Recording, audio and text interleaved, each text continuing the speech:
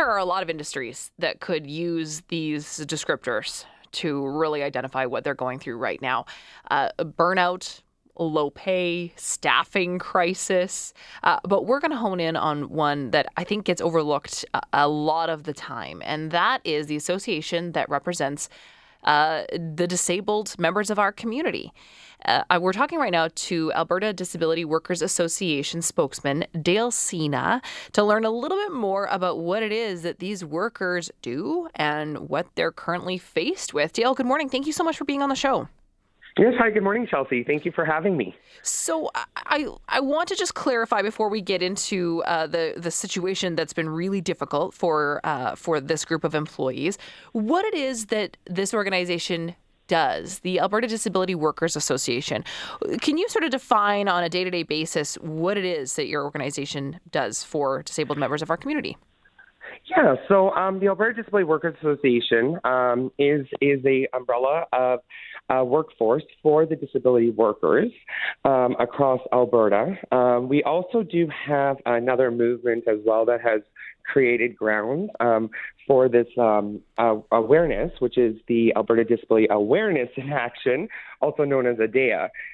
So they're both kind of together working for the same message to ensure quality of care for our most vulnerable is being provided each and every day.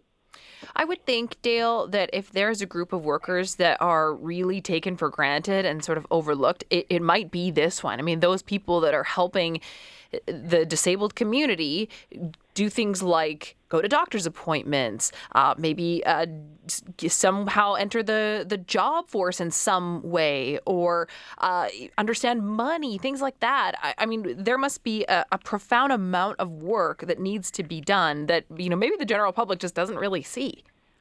Oh my goodness, yes. So you know what? Every individual who receives care is programmed to we tailor the structure for those individuals' needs. So that can be money management, that can be taking them to the doctor's appointments, therapeutic rapport. It can be multiple things of care for the individual who we support. And not only are we working with individuals with disabilities, but we also have folks that are complex needs as well. Mm-hmm. Yeah, and this is something that really shocked me as well, is that disability workers are responsible for any transportation for that individual with your worker's own vehicle, and you pay out of pocket for your own gas, which is unbelievable to me that you're not compensated for that.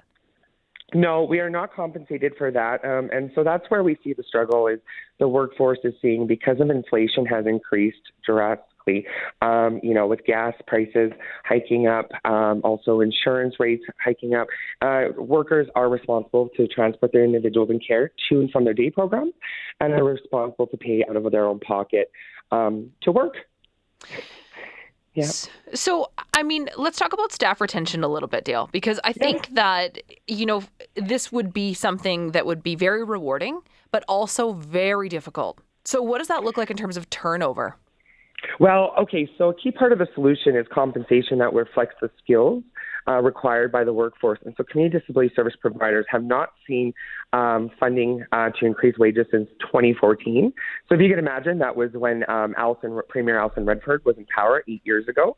And, this valuable and already underpaid workforce has fallen further behind in the last 8 years, and recruitment and retention issues are now at a crisis point with a turnover rate of 37%.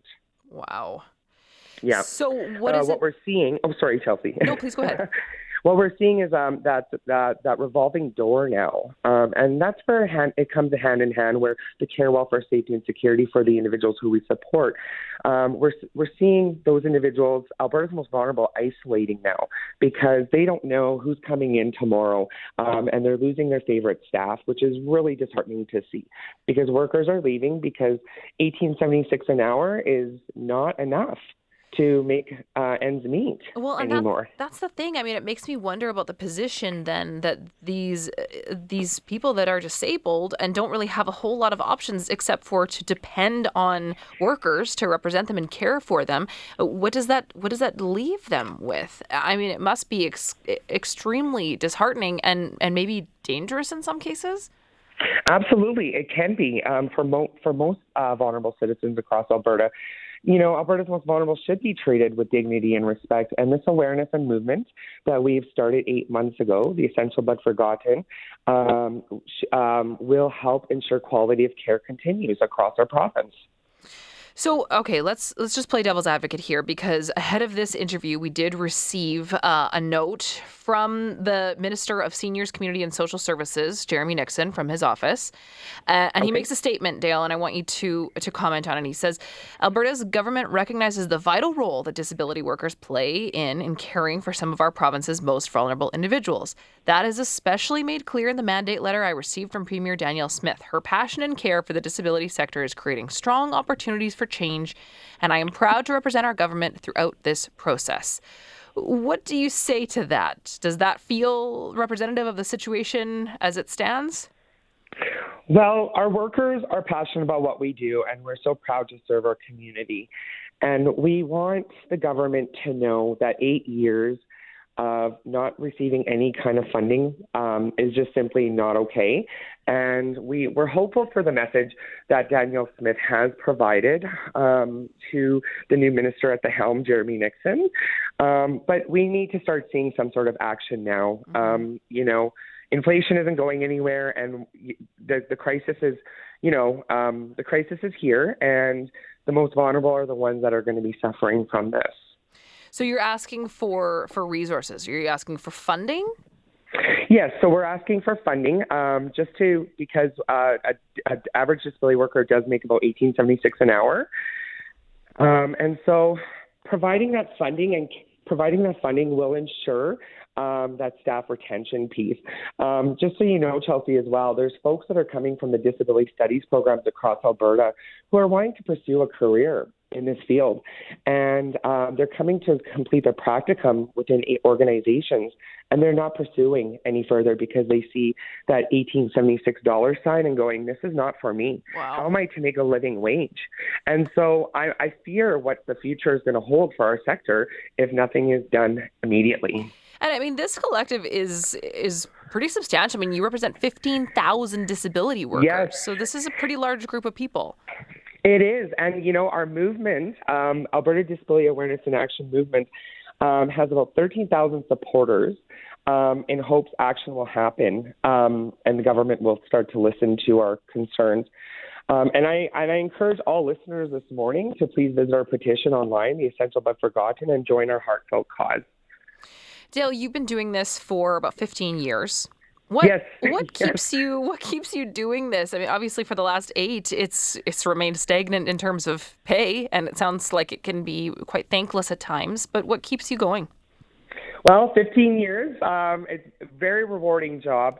In hopes, it's about passion. I'm passionate about the work I do, and I know that each and every day I'm making a difference for those who we support, and I will continue to do that as long as I can. But I'm starting to feel that struggle as well with, cost of living going up and not making ends meet with my bills, which is really disheartening to hear. But yeah. I'm hopeful that change will happen. But my drive is about passion, and I love those who we support. Yeah, I think it would have to obviously come from, just your heart driving you more than anything else. It's certainly not coming from any terms of compensation. Dale, I'm just curious, before I let you go, is there a certain number that is a number of people that are represented by one disability worker, or is it sort of a case-by-case issue? Like in your case, how many people are you caring for? Well, I'm from the Calgary Scope Society, so we're an organization who has over, I think, 86 individuals in care. So it's all case by case for each worker. And again, each individual receives different structures for programs. So they can receive 2-to-1 supports, or they can receive 1-to-1 supports. It all ranges across the province and the specifics of their needs. Well, obviously it's not an easy job. And Dale, no. Thank you for doing it. What an incredible line of work that you do. And hopefully more people are drawn into it with a little bit more government attention on it. You are absolutely essential. We really appreciate the conversation this morning. Thank you, Chelsea, for your time, and thank you for all the listeners. Take care. Hi, it's Shauna, and I might be a bad parent because my kids think French fries are vegetables. Hey, it's Ryan, and I might be a bad parent because I went out for wings when my wife was in the hospital after giving birth. Johnny here. I might be a bad parent because in my house, the tooth fairy gives pocket change. But we're not alone. Len emailed us and said his 6-year-old daughter's Tarzan moment going from love seat to lazy boy by curtains made him more proud than any dance recital. And Andy left his 2-year-old at the rink. All right, guys, I'm sure we're not alone. Like Andy's kid.